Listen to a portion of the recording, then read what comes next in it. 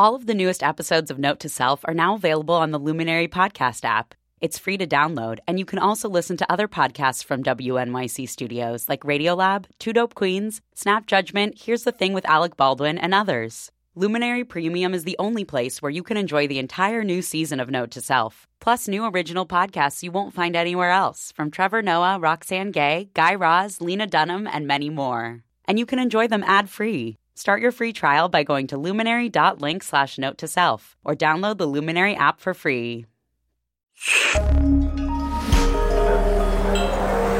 Listener supported. WNYC Studios.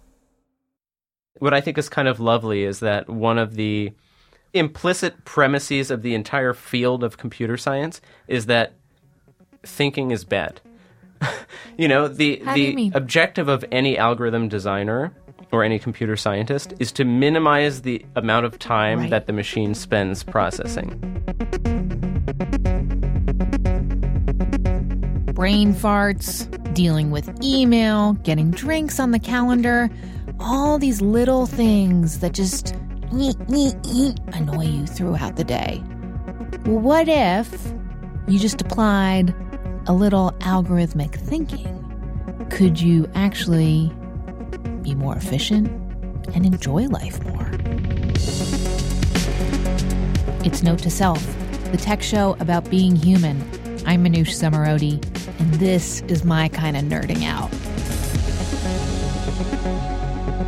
Like, can computational science help us enjoy a meal more? We wander around like aimless sharks, looking for our next meal, thinking that the better thing is always just down the block.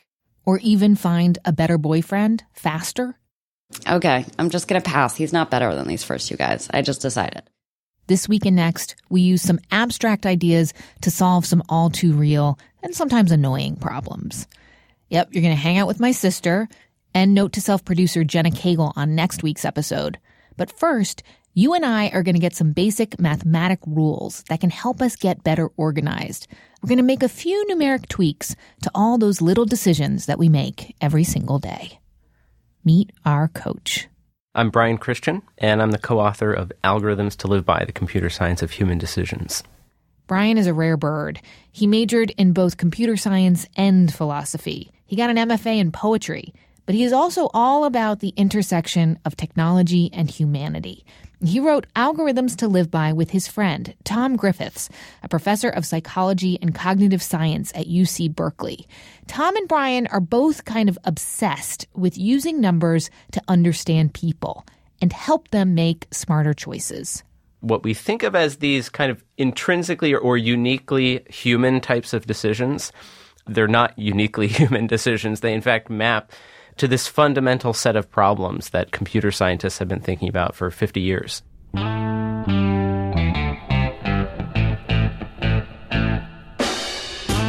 What are some of these algorithms to live by?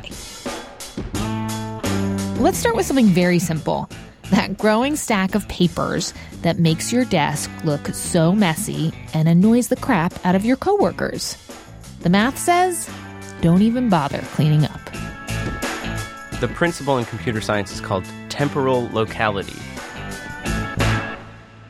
which is just a fancy way of saying the thing that you need next is most likely to be something that you were just recently working with.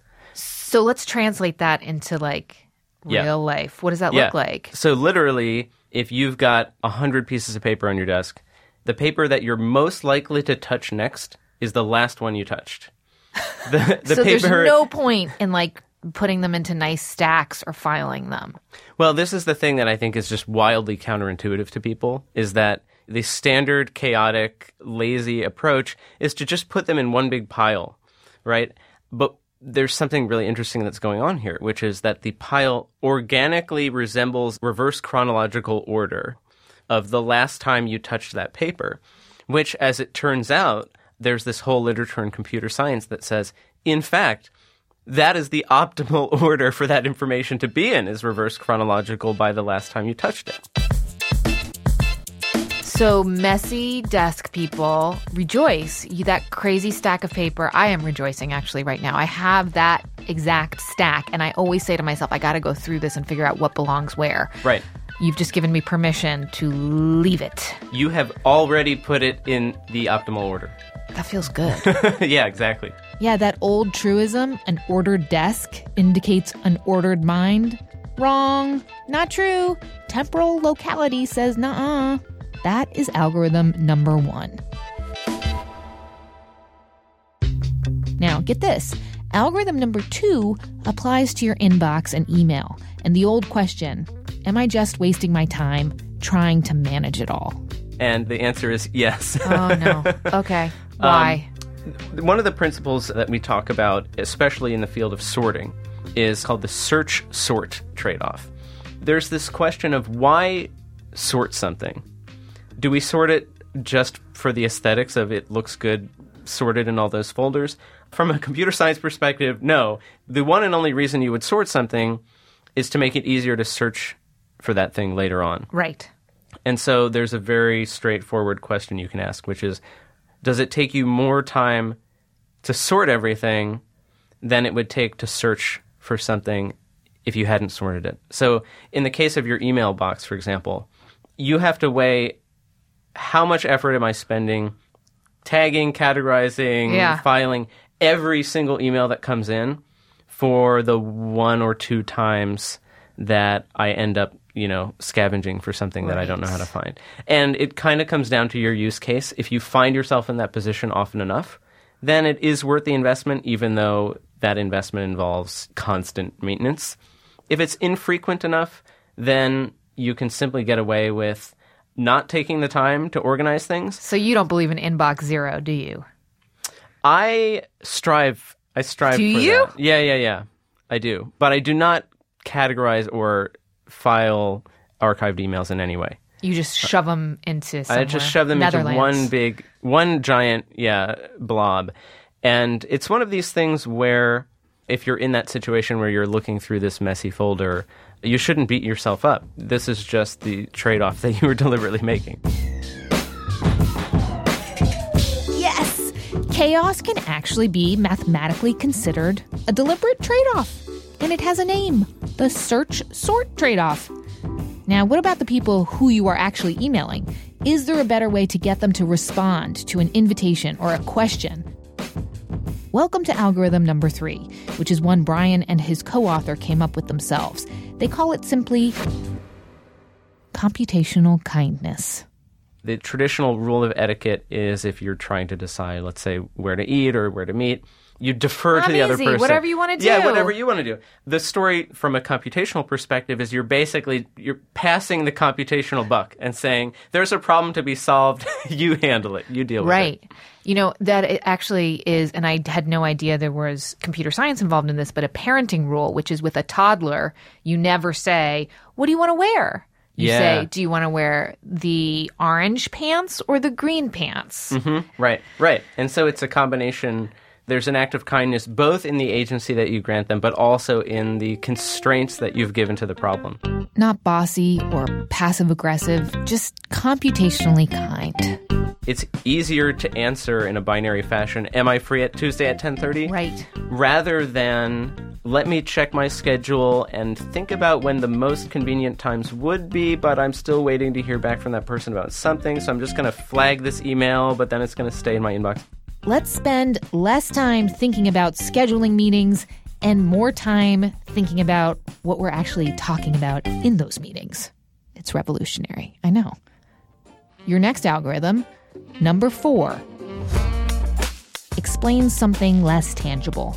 Not your desk, email, or scheduling. It tackles the deeply inexplicable brain fart. You suddenly lose your train of thought. You can't come up with someone's name. Are you having a senior moment? You're a little young for that, no? So if you think about the brain as this kind of storage mechanism, the amount of information that you accumulate as you go through life is just astronomical. And so the challenge as you get older is not how to have a mind that can flawlessly recall every single thing. Computer science teaches us that there's a fundamental trade-off between size and speed. If you make a memory that's larger, it's necessarily intrinsically slower. There's just no way around that. And the curves of how much slower it gets as it gets larger are not pleasant. And so it's basically that, like, when we say that older people are slower, it's more like they just have more data, and therefore it's harder to get the stuff out. Exactly. I mean, if you imagine... That's a nicer way of looking at it, by the way. It's a nicer way of looking at it. I mean, there's two ways of looking at it, right? On the one hand, what we think of as, failures in the performance of how their mind works, they're actually just intrinsic difficulties with storing more information. If you were to look up a book in the Library of Congress, it would simply take you longer to find that title than if you were to look for that book at your local branch. And so, the pessimistic story is that all of us are on this track to slower and slower performance, but that we shouldn't think of that as faulty wiring or something like this, but is actually an intrinsic trade-off that we make when we learn more. And actually the phrase, and you say that we should just think of it as a cache miss. Mm-hmm. A brain fart as cache miss. Yeah. Cache, C-A-C-H-E. Caches are, one of the intrinsic principles in computer science in terms of how to handle, enormous amounts of information. Brain fart, cache miss. So don't feel bad if you can't remember something. You are storing so much information, your brain just needs time to access it, smarty pants. Okay, in a minute. As you go through life, the chance of having your mind blown by something is just smaller. The mathematical reason why your parents or grandparents always want to go to the same restaurant, and why they absolutely should. Plus, how algorithms can help you make sense of the meaning of life. For real.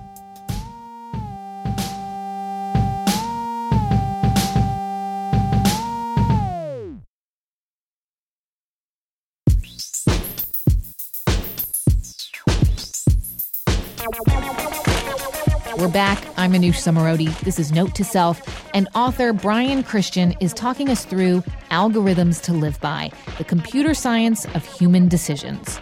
Okay, so we have had how to deal with email, a messy desk, brain farts, and making appointments. Your fifth algorithm to live by is something called the explore-exploit trade-off, which addresses this tension between how much of your time and energy should go into just enjoying your favorite things, how much time and energy should go into trying new things.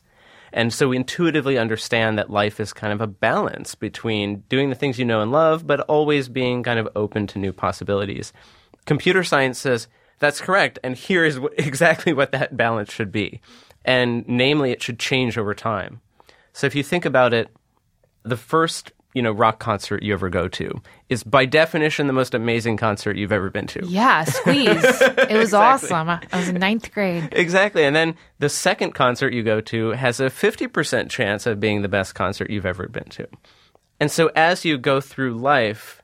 things are never as good as you remember them. The chance of having your mind blown by something is just smaller because you've already experienced so much and you already have these really great things that you can go back to. So that explains why Grandpa keeps going back to the same restaurants, because he's like, I've tried a lot of restaurants. I have a lot to compare. Like I've created a subset. I know what good is on my spectrum here. Yeah. And so these ones meet that criteria. Why would I risk going to other things that won't live up to those expectations? Exactly, yeah. And there's two sides to it. So the first is exactly what you say, which is it's just actually mathematically unlikely that he'll find a restaurant that's better than his favorite one out of the thousands that he's been to.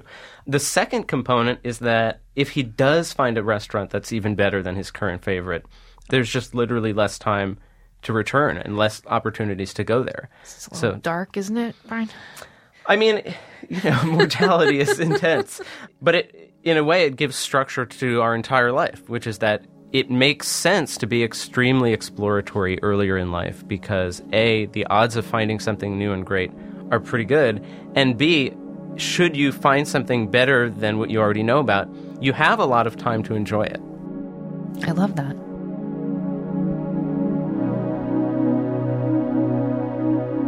All right, nothing like death to give structure to our lives. That's a computer scientist talking for you.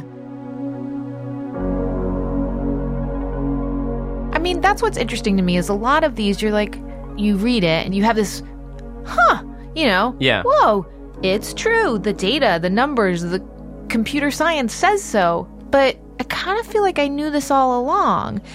Is there something about humans that is mathematically divined in some way? Yeah, I mean, in some ways, one of the premises of the book is that humans and computers, we're sort of in this thing together. We're confronted with a shared set of problems, and we're suffering from a shared set of constraints, whether that's, a CPU that's trying to check your email and download a file and play that MP3 without making the screen jitter, or one of us trying to get done whatever we have to get done in a day. The one thing I would say that listening to you explain where the humans and the computer science overlap, but the one point of real difference that I sense is human satisfaction. Yeah. I want to use an example of something very kind of ridiculous that I did the other night. I said to my son, he's 8, all the Lego experts say that you're supposed to sort your Legos by color. I mean, we had nothing on the agenda. It was raining outside. We dumped it all out on the floor. And for a moment, I was like, what have I done? But we did it. Mostly Mommy did it. Okay. We sorted by color. And according to what you've just told me, that is just stupid. Yeah, I mean, it's compounded. I mean, if it's a fun exercise on a rainy day, No, then it was not fun at all. Okay. But it looked amazing, Brian. Like these like beautiful clear containers, and one is all white, the other is all blue, the next is all green. And there is something so visually inviting that makes you want to build. Whereas when you have these boxes of mishmashy gook, Right. I just noticed that he doesn't even play with them anymore. But this is intriguing. It is inspiring. Yeah, so Right? I mean, I have two reactions to that. One is there's, of course, this aesthetic component that computer science doesn't intrinsically care about, but people do. We interviewed this Japanese efficiency guru named Yukio Noguchi, and he organizes his entire office using one giant file box that just contains absolutely everything, and it just winds around. And he says, a colleague came into my office and was just horrified. He said, "This is really ugly." And I said, "Well, it works." My goal is not to be pretty. My goal is to be efficient. So to your thing with Legos, a computer scientist would identify this as what's called a radix sort, just making a sort of an armchair analysis. I would say that's going to be harder to look through a box of all blue Legos for something of the right size, rather than if you'd done your radix sort the other way and you had a box of all 4x2 bricks and a box of all 5x1 bricks or whatever, and then you go into that box knowing you want the blue one, and you can immediately identify where the blue one is just visually. It sounds like with all of these, it comes down to personal taste in terms of what is most important to you. Is it efficiency? Is it beauty? This is hugely important. We get into this in the scheduling chapter. People want a magic bullet for how do I structure my time? And the verdict that you get from computer science is there's no one right way to schedule your time. It depends on what your goals are. If your goals are to simply cross things off your to-do list as quickly as possible, you get one algorithm called SPT. If your goal is to have no single task go too long overdue, there's a different algorithm called EDD. If you want to minimize the number of jobs that are late, then there's a third algorithm. So I think the important moral here is computer science offers a way to most effectively achieve your goals. But it's up to you to determine what those goals are. Okay, next week we set some goals and test in real life if algorithms can help us reach those goals. Like, can my indecisive foodie sister and I actually choose a restaurant in under an hour? We get really hangry. It's not going to happen tonight, sister. I'm going to start the clock. Okay. And we'll note to self-producer Jenna Cagle finds success with online dating. He's tall. He's older. I don't know. Kind of seems full of himself. I'll just like it. Oh, dude, we are connected. Is the way to our hearts and stomachs through computational theory. We put Brian Christian's Algorithms to Live By to the test. That is next week. Math can be fun. Hear how by subscribing to Note to Self, sharing it wherever you can. Oh, and thank you so much, by the way, for all the lovely and thoughtful feedback about my conversation with Peggy Ornstein. That was last week's episode, which was about how to talk to girls, not just about sex itself, but about how we think or portray what sexiness even is. I am so glad so many of you found it helpful. Let us know if you are finding it useful in a conversation with a teenage girl in your life. You can always reach us at notetoself@wnyc.org or on Twitter or Facebook. The Note to Self team is Jen Poyant, Ariana Tobin, Jenna Cagle, and Joe Plord. We also had help from the lovely Seth Kelly this week. Note to Self is a production of WNYC Studios. I'm Manoush Zomorodi.